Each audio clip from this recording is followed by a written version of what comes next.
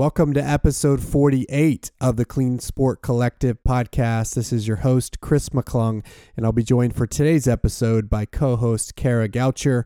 We are excited on this Mother's Day to welcome Coach Ben Rosario to the show. Ben is the coach of the amazing team at Northern Arizona Elite, sponsored by Hoka One One. Ben has coached 4 of our guests from this year alone, including Scott Fauble, Kellen Taylor, Stephanie Bruce, and of course, marathon trials champion Olafine Tuliamuk.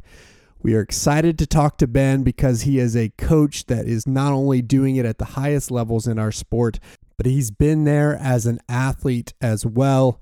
Ben is not afraid to tell it exactly like it is, and we cover all things with him, from his team's performance at the Olympic trials all the way to his perspective on how to attack doping in our sport. With that as your intro, let's welcome Ben Rosario to the show.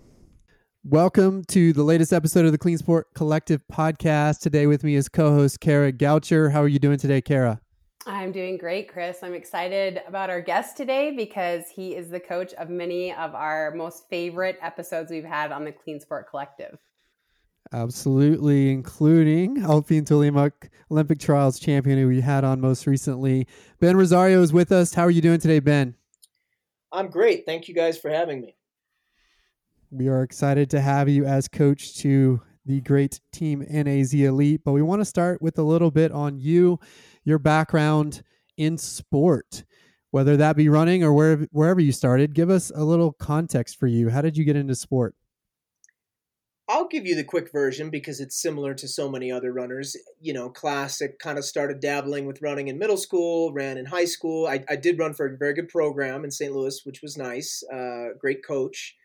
Ran in college at Truman State University, which is a Division II school in northeastern Missouri. Then I ran for the Hansons-Brooks Distance Project for 2 years, from 2003 to 2005. And then moved back to St. Louis, Missouri, which is my hometown, where I continued to run, but also started coaching, had running stores, did a little bit of everything for about 6 years before moving to Flagstaff, Arizona in 2012. And then in 2014, we launched Northern Arizona Elite, and that has been my life ever since. Wow, that was a quick Cliff Notes version of your career. Very impressive. Let's go back to the beginning. Podcasts. You know, I got that down.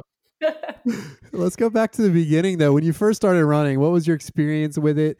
And you were a great runner in your own right, made your own Olympic trials for the marathon back in the day. We won't give a date for that, but how did you learn in the sport that you were good at it? Well, I loved all sports growing up. I was a baseball nut when I was really young, and then sort of transitioned into really loving basketball. Kind of coincided with Michael Jordan's Bulls teams in the early 90s, and played a lot of basketball. But I played soccer as well. And look, I would have loved to have gone on to play any of those sports. I loved all of them, but you gravitate toward what you're best at, and I could beat kids when we did a lap around the fields, you know? And so I liked winning. I was very, very competitive, and I was just drawn to something that I was good at. You mentioned your coach there and having a good program growing up in the St. Louis area. What did he impart in you that helped you connect to the sport and ultimately lead to being a coach yourself? I think there were a lot of things that maybe I didn't even realize at the time. One of which, or perhaps the biggest thing, was just his passion for what he was doing, his commitment to his craft. I think that his life in many ways was unhealthy during those years because he was giving so much time to the team, probably at times to the detriment of his family, which in some ways isn't necessarily admirable, but it's what it takes, you know, to be great. And he created a great program, and he really cared about us. I think I learned that. I think I learned that if you want to be a great coach, you have to care about your athletes on a level that's much deeper than just their results. And he was always willing to learn. You know, he really didn't have an ego. He was very confident, and he was very easy to believe in. He certainly wasn't shy about about taking control of the room. He had that sort of commanding presence, but it wasn't like he was an egomaniac either. He was the guy who would take a clipboard and go up to another coach and ask him some questions and take notes. And he was always learning, and he was always tinkering and working with us. And he really respected us as we weren't adults, obviously, but we were, pretty bright young kids. And he was willing to talk to us about things. And we sort of had that we culture, is what I call it now. I don't know that we called it that back then, but that's what I call it now on our team. And, it was just very much, we're in this thing together. And that's what he created. He cared as much about the 99th guy on the team as much as he did about the first guy on the team. So I learned all of those things and more from him. And at what point in your running career did you think, you know what, maybe I want to be a coach when I hang up the marathon flats? Probably more early than late. Interestingly, I think that I respected and admired Jim Linares, my coach. That was his name. I admired Jim so much that I think I had thoughts of being a teacher and a coach, just like him. But to be very honest, I wasn't much for the classroom. So as I got into college and just skated by, I think it was clear that going back into the classroom wasn't going to be my thing. And so at that point, I was more just focused on my own running. And then when I got into business and started the running stores, I was all in on that. But what happened was, through the running stores, I was coaching people. So I was coaching little kids, I was coaching beginners, I was coaching sub-elite athletes, and I was really liking it. I still don't think I necessarily thought, oh, I'll quit the stores and start coaching full time. Even when I left the stores, that wasn't what I thought. I came to Flagstaff just because I needed to get away. But then because I was burnt out. But then I started coaching people in 2013 here, and I really loved it. I really loved it. And so that's when that thought of actually coaching as a profession re-entered my mind. Ben, you work with people who are the elite of the elite. I mean, you coach the Olympic trials marathon winner. You had 3 women in the top 7, I believe, at the Olympic marathon trials.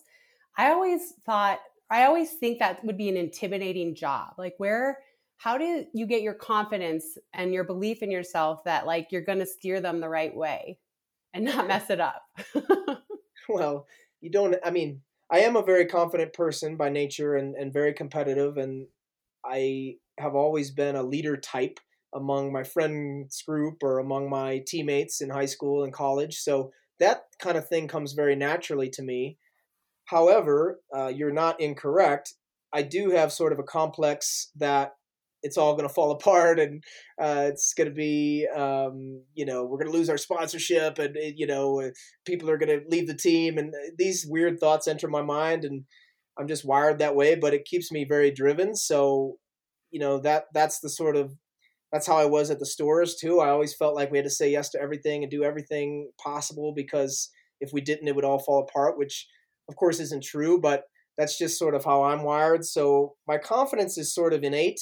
And then the way I deal with those negative thoughts is just work, So if I start feeling like that or feeling anxious, I just do something. I just do work, and then I feel better, whether it's working on a schedule and trying to create an outline for the future, or whether it's, the various social media things we do and blog posts or whatever it might be.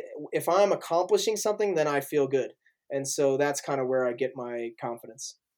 Yeah, I just think when you're coaching people and they're trying to achieve these big dreams, I don't think people understand that can be really, it's a lot of pressure. And I really respect people that can handle that. And you obviously have a calming presence around your athletes. Your athletes believe in you so much and have performed so well.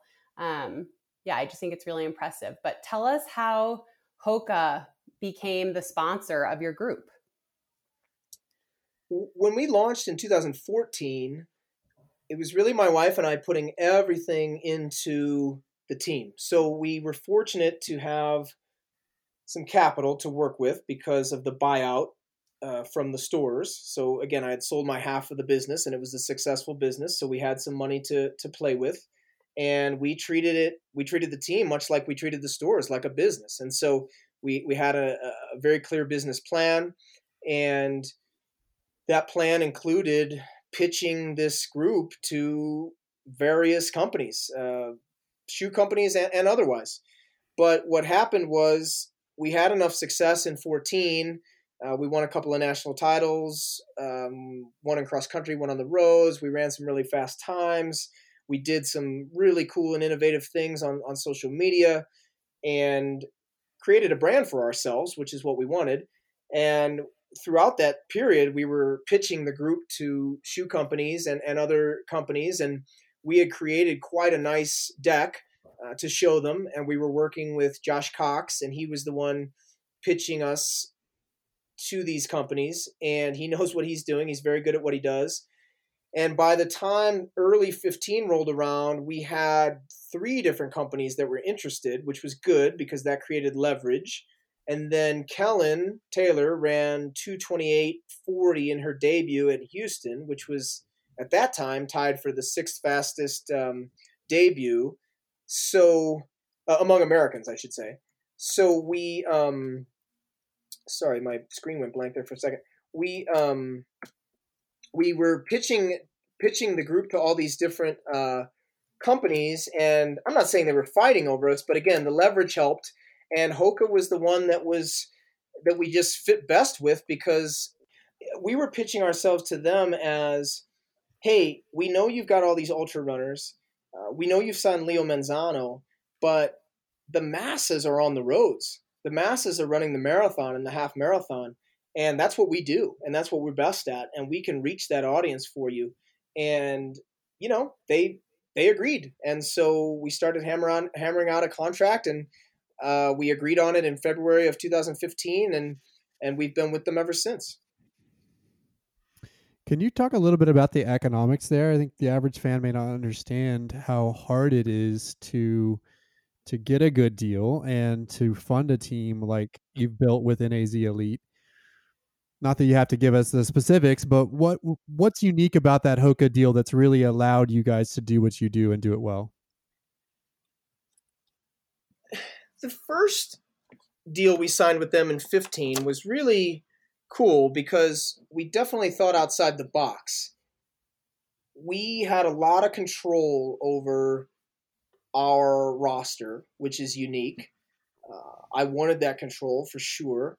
I didn't want a situation where we were being given athletes that we didn't feel would necessarily be a fit. So that was unique. Our bonus structure was really good. We didn't just copy and paste another bonus structure from contracts that are from the 90s, which I have to tell you happens. And as Kara probably knows, and we sat down with them as business people, and we said, hey, what's a win for you guys? What are you looking for? What kind of, they wanted awareness. Brand awareness was their number one goal in signing us. And in fact, it still is their number one goal. And so when we're talking about bonuses with them, we're not just saying, oh, well, if so-and-so runs under 2:28, then they should get this. Yes, of course, we have those time bonuses. But we're also saying, hey, let's think about what kind of road races are really reaching the masses, regardless of the level of competition, and we're thinking about, okay, if we in fact can win this race or that race, we know that we can make a big deal about that. And that's what we're bringing to the table that maybe others aren't, although people are doing a better and better job. But we're saying, look, if we win X race, that we're going to create a video about it. We're going to have a ton of social media about it. We're going to get that person on podcasts. We're going to get articles written about that race. We're going to make that valuable for you. And so that's what you're paying for. You're not just paying for the performance, which I think many times athletes don't understand. They think, oh, well, I deserve this because I ran well. No, you deserve it because it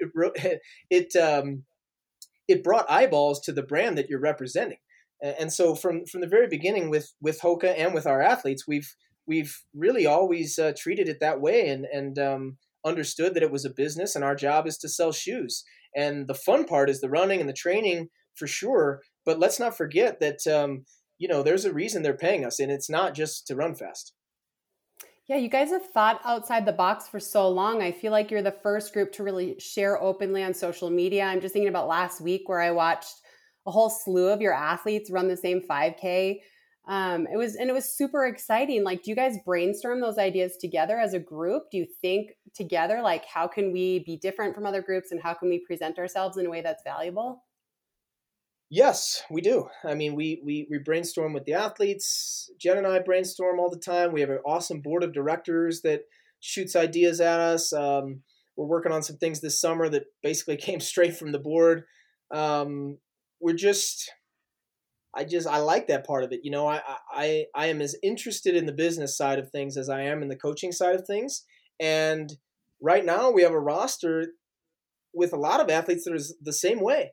Steph Bruce is the same way. She is unbelievably passionate and serious about her craft, meaning running, but she's equally as serious about her craft as a brand ambassador, and more than that, a motivator of people.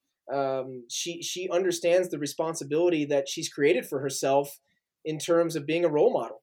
And she takes it very seriously, just as seriously as she takes her running. And she's just one example of many on our team. And so that's just at the core of who we are, and that's never going to change. And I think in our sport, it's as important, probably more so than in any other sport, because especially in distance running, we only race a few times a year. We don't play 82 basketball games and get interviewed after every single game.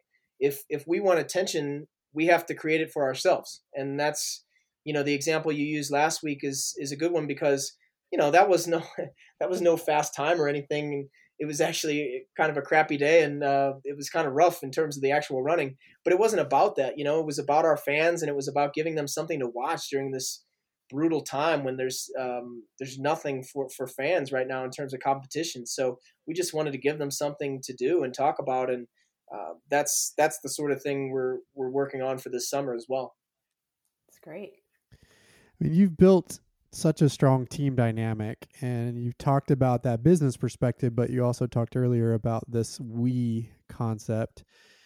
How did you build that within the team? Because it doesn't happen overnight, and it also means picking the right people, getting the right people in the group to bring that to bear.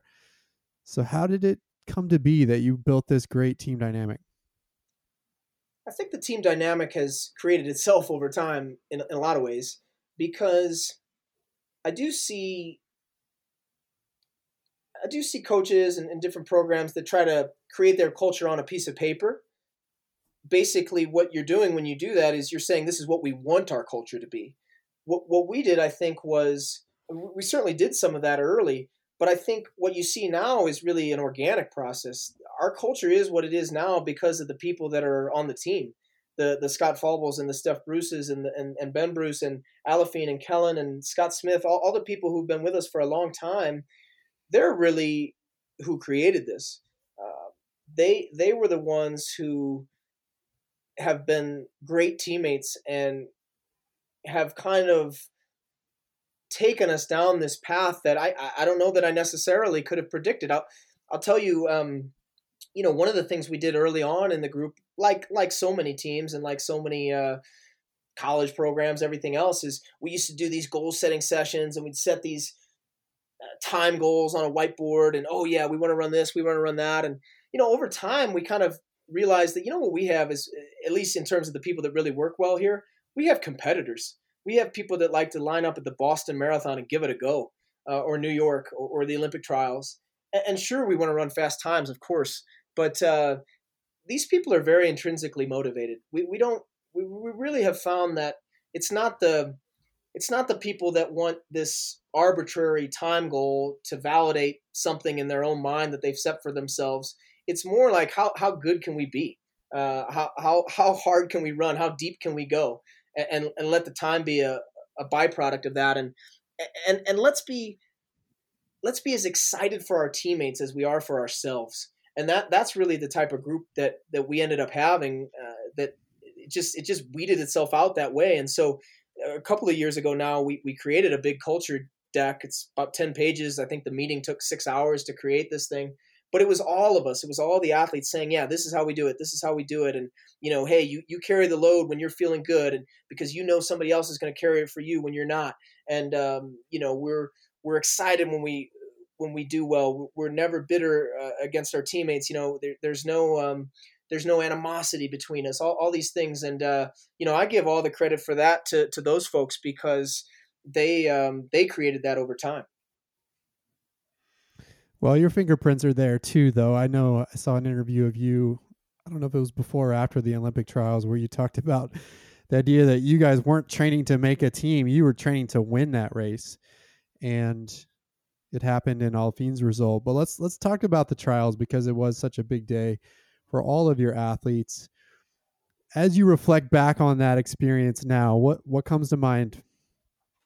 It was just an awesome day. It was a super fun day. It was a great experience. I had given everybody in December a little training log, old school, that you have to write on with a pen. And it was actually Lauren Fleshman's Believe journal, the 6-month version. And I said, look, these next few months are going to be some of the best of your entire life. I promise you that. I've lived it. I know. And win or lose, you're going to want to remember this time.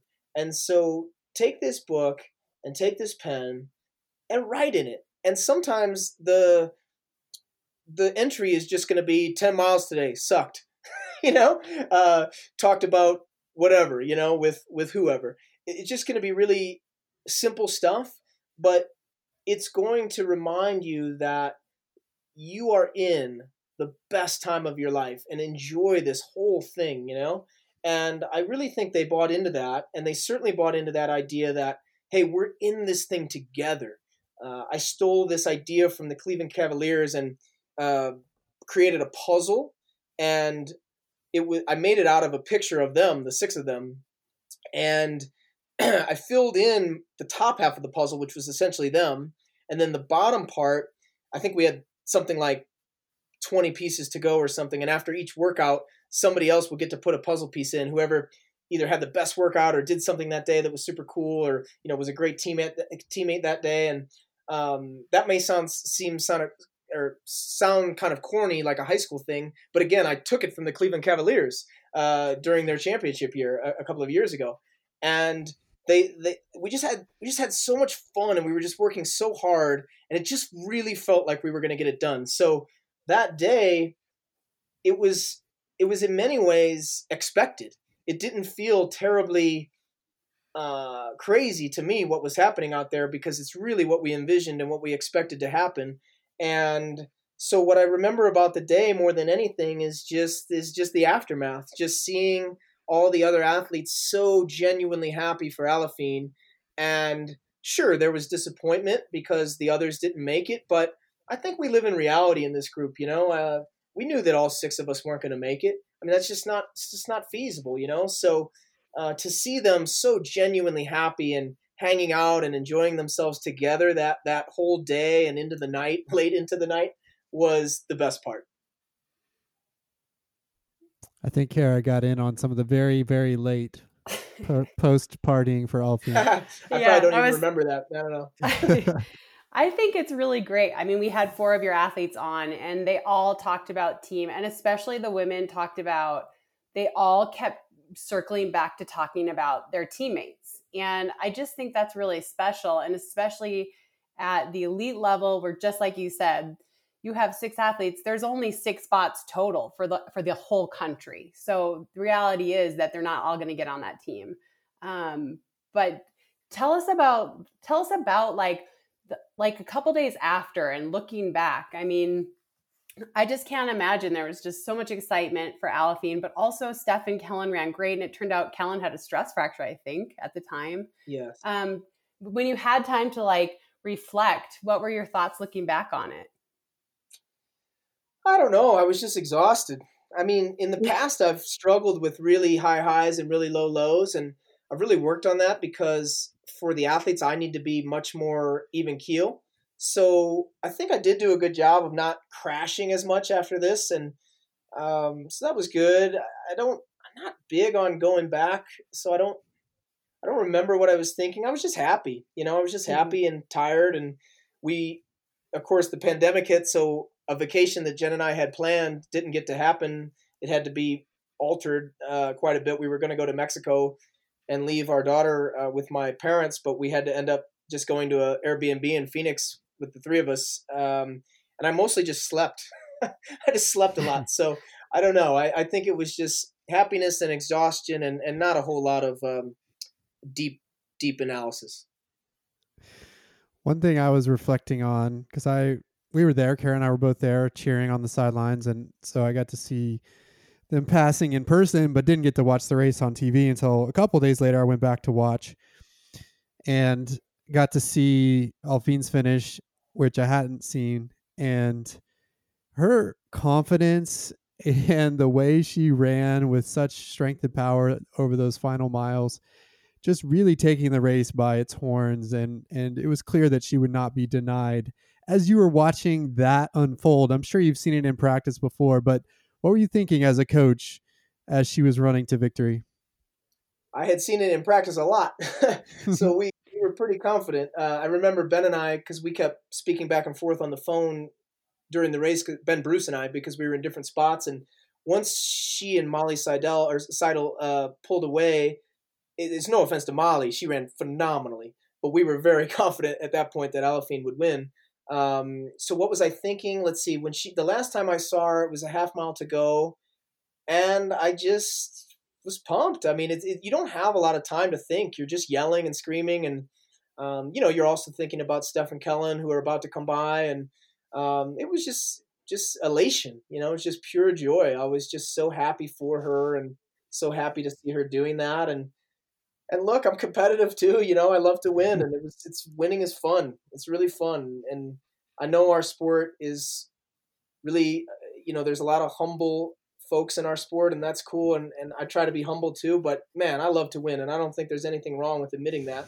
And man, it feels good. It's so good. It's such a great feeling. And we had been close to making the team in the past, and that's a terrible feeling. So it was nice to be on the other side of it. Yeah, it must have been validating. I mean, in 2016, I think Kellen was like sixth, I think. I mean, she was sixth in the marathon and fourth on the track. Right. So you were just right there, and you knew you knew you had it in your athlete. So there must have been some validation in that. Like, finally you got it done.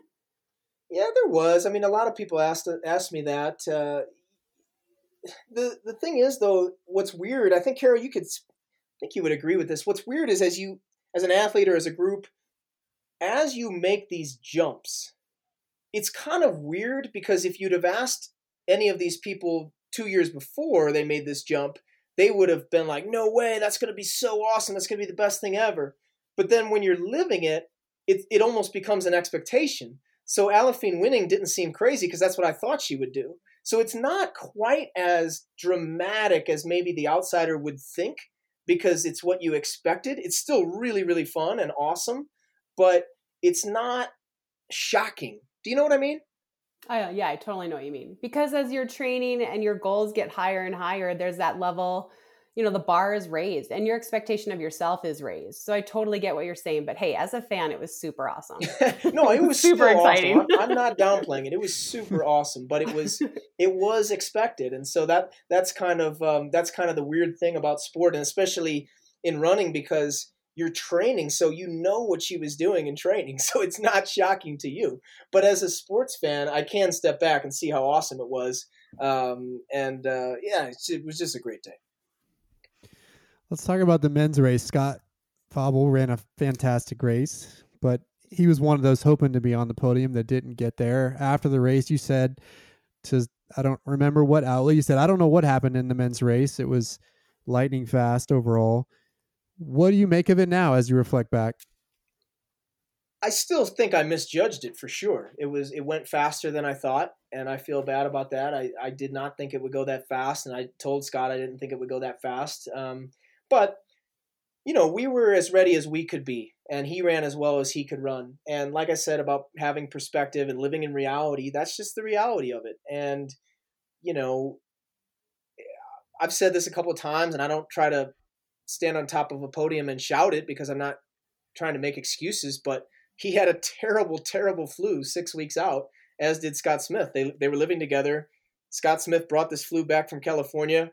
God knows if it was coronavirus or what. It sure seemed like it, but I don't know, because I don't know how to get them tested for it. But I mean, it lasted 10 days. It was a respiratory flu. It was brutal.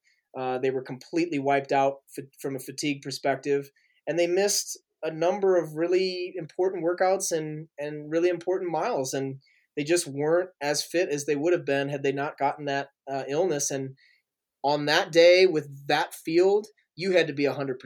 I mean, you had to be absolutely 100%, and you could not afford to have had any setbacks, and they did. And I'm not sitting here saying they would have made the team. I'm not saying that because that's unfair to those who did. They ran phenomenally.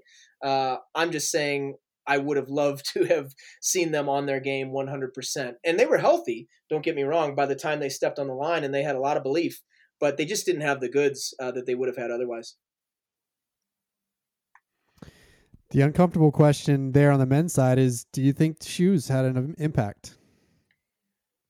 I think shoes had I think shoe technology had an impact on the race, but I actually think our shoes really fared well. I mean, obviously we went 168 on the women's side, and I think Scott was maybe the second person not wearing the Alpha Fly or whatever it was, or Vapor Flies, or one or the other, I guess, in the men's race. So I think our shoes fared very well, but obviously, yes, shoe technology had an effect on the race. I don't think 4 years ago those are the times you would have seen on that course, because I don't think the shoe technology was where it is today. So then, how as a coach do you think about that? And what do you want to see as we go on shoe technology? Obviously, Hoka's doing a good job of keeping up, but that also means we have to evolve. So how are you thinking about it? Well, I guess I have two thoughts. One is, as a coach and as a leader of the team and our program, I can't sit here and be talking about the shoes all the time. We have to go to the line believing we're ready to go and that we've got as good a shoes as anybody. And truthfully, like I said, I think we do, or if not, we're very, very close. We're running faster times in our shoes, the Rocket X, out on Lake Mary Road than we've ever run before. So I have to believe that we've also made a giant leap in our shoe technology. So I do feel good about that side of it. And so that's kind of the approach we take is, hey, we've got great shoes. We're not at a disadvantage. On we go. Pretty simple approach. Stepping back from that and talking about the sport as a whole and what I believe, I would say that I believe we have a long ways to go in terms of addressing this issue. I don't think the somewhat quick reaction of World Athletics to this quote-unquote controversy should be the end. If you look at sports that also have a lot of technology involved, whether it be NASCAR or golf or swimming or baseball, I mean, pretty much every sport. I'll pick golf because I am a big golf fan. So the golf technology in terms of the clubs and the balls is constantly getting better. The companies are constantly innovating. So in response, the PGA Tour is constantly making rules. Every year there are very clear rules that are a little different than the year before based on that new technology. So as long as World Athletics realizes that this is going to be an ongoing thing and that they haven't solved the problem, then we can be okay moving forward. But we've got to keep some integrity in this thing. Swimming is even a better example, I think, because it's probably a more similar sport. Maybe more of our fans cross over. And if you remember, they had a period of time where they had gone to full-length swimsuits, men and women wearing full-length suits that were super high-tech and allowing the athletes to just fly through the water like never before. And they were setting world records every time out. And it was damaging the integrity of the sport because it had become more about the suits than the athletes. We don't want that. And credit to swimming, who said, you know what, this isn't right. This isn't what we want our sport to be. And they had the they had the balls, quite frankly, to say we're going back. And sports don't like to go back, but they went back and they said, look, we're not going there again. That's not what we want. And even though they were getting a lot of press for all the world records that were happening. And so I think that's our sport as well, or that's what our sport needs to look at, is say, hey, do we want to become that where it's all about the technology? Or do we want the athletes to figure this out, or to decide the outcome of these races? And so I'm not saying whether I believe that's where we are or not. I'm just saying I hope that our governing body understands that this thing isn't over. It's never going to be over. Yeah, I love that. That's great perspective. And I like that you hit on the integrity of the sport. It's something that running has such a long history, and just being able to compare generations. And you're right. It's something that's going to have to be evaluated on an annual basis. And that's the only way to keep it moving forward with integrity. I'm curious though, Ben, as a coach myself of marathoners, do you think the shoes as they stand are changing the sport of marathoning in a fundamental way? It seems like leg fatigue is just different now at the end of a marathon because of the energy that's coming back from the shoes. And do you believe that's true? And if so, then what does that mean for training for a marathon or even racing a marathon? Yes, I said before that I think the shoe technology had an effect on the Olympic trials for sure. I think people ran faster than they would have 4 years ago, 8 years ago, 12 years ago, etc. And that comment in and of itself is nothing new. I think that's been the case for a long time. Shoe technology has continued to get better and better. I think this was a more drastic change and much quicker than perhaps the gradual evolution that had taken place over the previous 30 years, let's say. But what do I think about how it's been affecting the races? The thing that I guess bothers me the most, and I could be wrong, but it sure seems like there's been a lot of these major races lately and big city marathons where you've got, I think Dubai was a good example last year. You got 7 guys sprinting to the finish in a marathon. And it just, to me, that doesn't seem right to me. The thing that I enjoy about the marathon is the difficulty of it, is the fact that, if you make a move at 21 miles and you're a guy and you drop a 440, that makes these other athletes really have to think about whether they can do it or not. Or if you're a woman and you drop a 5:10, 5:15 mile, these women have to think, God, can I do that? But it does seem like you watch some of these races and it seems like those decisions are becoming easier and easier because you just don't have the level of fatigue that you had only a few short years ago. So, that concerns me. I think that's what we need to, that's the question we need to be asking ourselves is, hey, are these shoes so good that it's taking away the best part of the sport, which is the difficult part? Running a marathon, racing a marathon should be really difficult. And luckily in Atlanta, the race we were talking about, the hills made it so difficult that I think it was still an awesome race. But God, you wonder, had that race been on a flat course, what would there have been? Just 25 men just running together all the way to the last mile? I don't think that's as fun. So we got to make sure these shoes aren't so good that they're doing the work for us.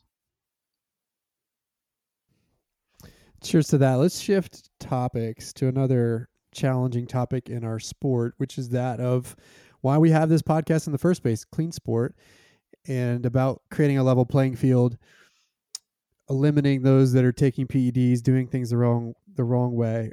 As an athlete, when did you become aware that that was a thing? I guess when I was really starting to pay attention to professional running, so in the late 90s, kind of that EPO era,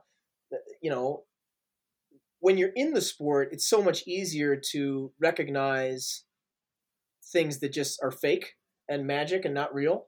And I can remember some of those performances and just watching them and just saying, this is not real. This is not how the human body works. We should be much more tired at the end of a 12:40 5K or 3:55 1500 for the women.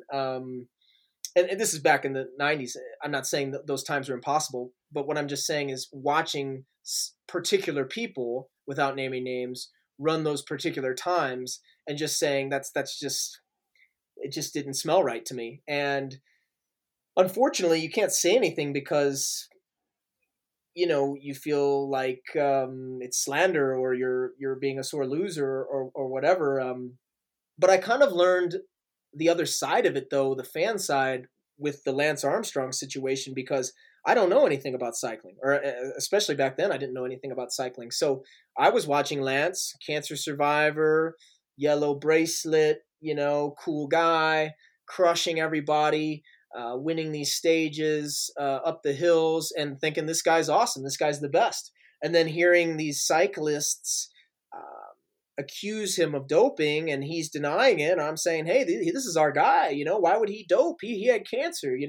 And I just bought into everything he was saying because I was none the wiser. There was no eyeball test for me because I had no point of reference. And now, in retrospect, after I realized, of course, that I was wrong and that he was in fact doping, I realized, oh, okay, I see what these guys were saying, because they get it. They knew the kind of power he was producing up those hills, and they knew that was fake. They knew that wasn't possible without the help of drugs. And that's what's hard now to explain to the fan, if you will, because I get it. I get where they're coming from. Why would they can't understand when they went? What was one of the people who've been caught? Rita Jeptu. When they see her win a marathon, why would they think she's cheating? They don't have the point of reference that we have on the inside at a high level. And so I think that's just the challenge of it, is trying to explain to the fan that, hey, this is going on, guys. It really is. And it's really cheating, and it's really terrible, and it's stealing without sounding like a sore loser. It's tough as an athlete to go up against athletes who are cheating. I'm curious, from a coach's perspective, sending your athlete out against someone that is a cheater. What is that like for you, and how do you talk them through that? I listened to the Bob Kennedy podcast, and I really liked what he had to say, because I pretty much feel the same way. I just can't let it bother me, and they just can't let it bother them. I think that at least while you're in it, I just think that it's living in reality. It's not a fun reality to acknowledge, but you're going to go up against people that are cheating. And I think if at the core of what you're trying to accomplish is intrinsic, if at the core of what you're trying to do is see how good you can be as an individual, again, see how deep you can go on a given day, then it's easier to not let those other things bother you. Because if you're driven only by extrinsic things, podium finishes, times, wins, then you're going to drive yourself nuts with the fact that your extrinsic goals are being affected in such a tangible way by people who are cheating. But if you're Scott Falble, for example, and you run 2:09:09 at Boston, and you absolutely laid it out, you had nothing left. You had not even one more second in you on the day. You can be so proud of that. And sure enough, a couple months ago, we find out that one of those athletes has now been busted for performance-enhancing drugs. So he should have been sixth on the day, but or maybe even higher. Who knows? But it doesn't change the fact that he ran as well as he could have on the day. The bummer is, from a business side, it costs him a lot of money. But he can look himself in the mirror tomorrow, the next day, and 10 years from now, and know that he did it the right way. And so, to me, that's the reward. Obviously, though, we'd like to weed out those people, and they are being weeded out here and there, as you alluded to there. But what needs to be done from your perspective as a coach to continue to take steps forward so that Scott doesn't get money stolen from him? I think look, of course, I want World Athletics, WADA, USADA to continue to innovate and to figure out ways to keep the sport as clean as possible. I love the biological passport. I think without it, we would not have seen near the bans that we've seen, the number of bans that we've seen in the last couple of years. So kudos to all of those groups for creating that and using that to catch some of these folks.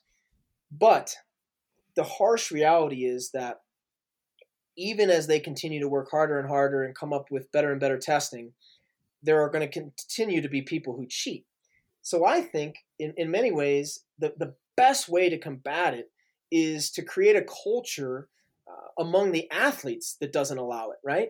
And so, in American distance running right now, I can certainly tell anybody who's listening that the vast majority of athletes are clean in my estimation. I would be absolutely shocked if certain names it came out that they were using drugs. I would be just totally shocked. I just don't see it because the culture is such that it's just so looked down upon. It's so disgusting, basically, to all of us. Now, I'm not saying everybody, but I'm saying the vast majority, and so I feel good about that. But that's essentially self-policing, because the culture in American distance running among most of the groups and most of the people that know each other is that, hey, we're in this thing together. Let's be clean and let's just race. The problem is there's so many different factions. We're not really a global running community. We're broken into these factions by country. And there are countries like Japan who I think have that same kind of culture, just so much integrity and would never want to cheat. And that's not what they're about. I guess the list could go on and on. But then there are countries who in the past have had just these clumps of people have been busted. Like Spain has been like that in the past. And I'm not saying anything about anyone now. I'm just saying that's a fact.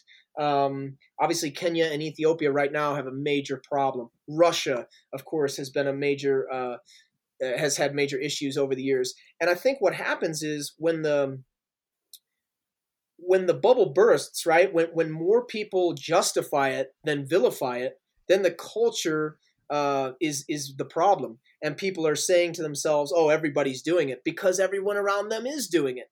And you saw that with cycling, right? I think you probably still see that with cycling in a lot of ways. So I just think we need to continue to work on self-policing and keep our own house as clean as possible, and encourage athletes across the globe to do the same in their house. That's a powerful concept. I mean, easier said than done, though, right? So what do you even do? Where do we start with that, you think? Oh gosh, I mean, the powerful people who have a real voice, and this is why Kara is so awesome, have to use that voice, And so let's take a country like Kenya or Ethiopia, because I think in many ways it's unfortunate that they have such a bad rap right now. Because, look, are you telling me that 100% of Kenyans and Ethiopians are doping? I would find that very hard to believe. What I would love to see in a country like Kenya, and you've seen this with some of the retired athletes, but I would like to see a current athlete who is indeed clean absolutely stand up and make a huge stink about this problem and challenge the other athletes, challenge their compatriots to compete clean. And I think you've seen that sort of thing work well in the United States. There are a lot of major athletes in this country that consistently stand up and spread that message and explain the issues and take a stand and stand up for what's right. And that's what probably has to happen in these other countries. But I would be remiss not to mention this, and I remember Bob saying this too. Unfortunately, it's apples and oranges. We're talking about college-educated white people in the United States who, if they don't make it, they'll just get a regular job and make just as much money, if not more, doing whatever else they might be able to do. Whereas in some of these third world countries, it's not such a simple equation. They go and make $50,000 at one road race, at one marathon, and they're absolutely wealthy. They are wealthy and can take care of their family for years to come. So I also have a problem sometimes with our country standing up and getting on its high horse when they don't really understand or don't even try to understand what goes on in other countries. It's a complex issue. It's very complex. It's not easy, but I just think I like to say that because I just think that I don't know. I just get annoyed sometimes when people, especially in the U.S. Like you heard my comments earlier. I feel like sometimes you hear people in the U.S. act like we've never had a problem. We've had plenty of problems, So let's clean up our own house and let's encourage others to clean up theirs. But let's not always try to act like we know everything when we don't. Right. Yeah, and you mentioned the power of speaking out, which is so important. And I would love it if an Eliud Kipchoge stood up for what's happening in Kenya and really made a point to address it, which largely he hasn't. I'm a fan of his, but he is the one who would have the power to help set that example. And to this point, he's largely not done that in a really vocal way. Yeah, I hear you. I mean, that stinks. I mean, it shouldn't have to all be on him. I mean, there's a number of people it could be, but I get it. I mean, that's a fair thing to say, I think. So we've got to wrap this, Ben, but I did want to wrap with just a question on how do you prepare your athletes for a delayed Olympics?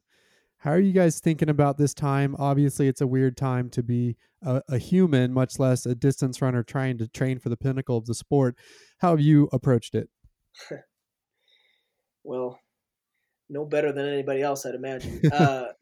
It just goes in waves, I think that I can only just take you through briefly. I think what went on inside our team was, at first when things started getting delayed, we tried to stay really positive.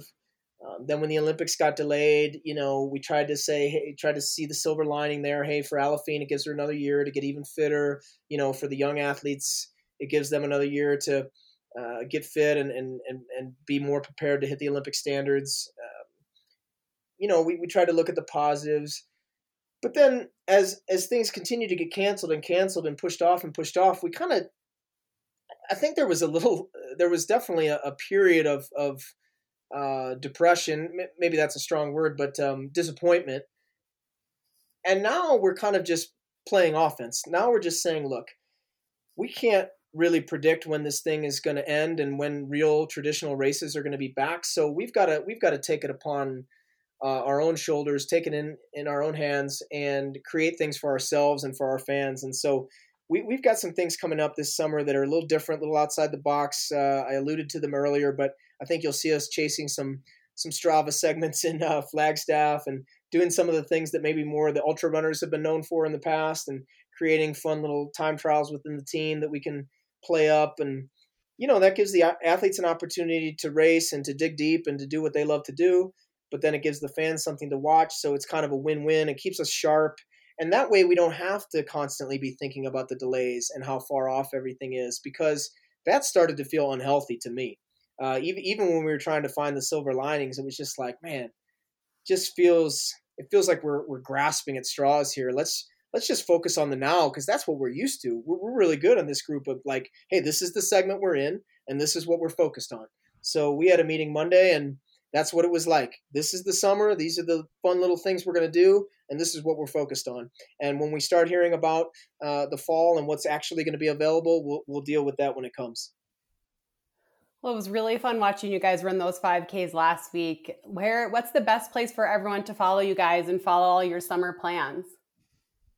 We got all the different social channels, so you can follow us at NAZ_elite on Twitter and Instagram. You can follow our website, nazelite.com. You can sign up for our newsletter there, which comes out once a week. And you can just follow all the athletes. They all have sort of their own voice, and some of them are super funny and some of them are super motivating. And I would just encourage you to follow all of them and get to know them as people, because they're really cool. Great. Well, so are you, Ben. Thanks so much for taking the time. We really appreciate that, as well as everything you're doing for our sport through NAZ Elite. We really, really appreciate it. Thank you. I'm sorry I can go on rants sometimes, but I really we love rants.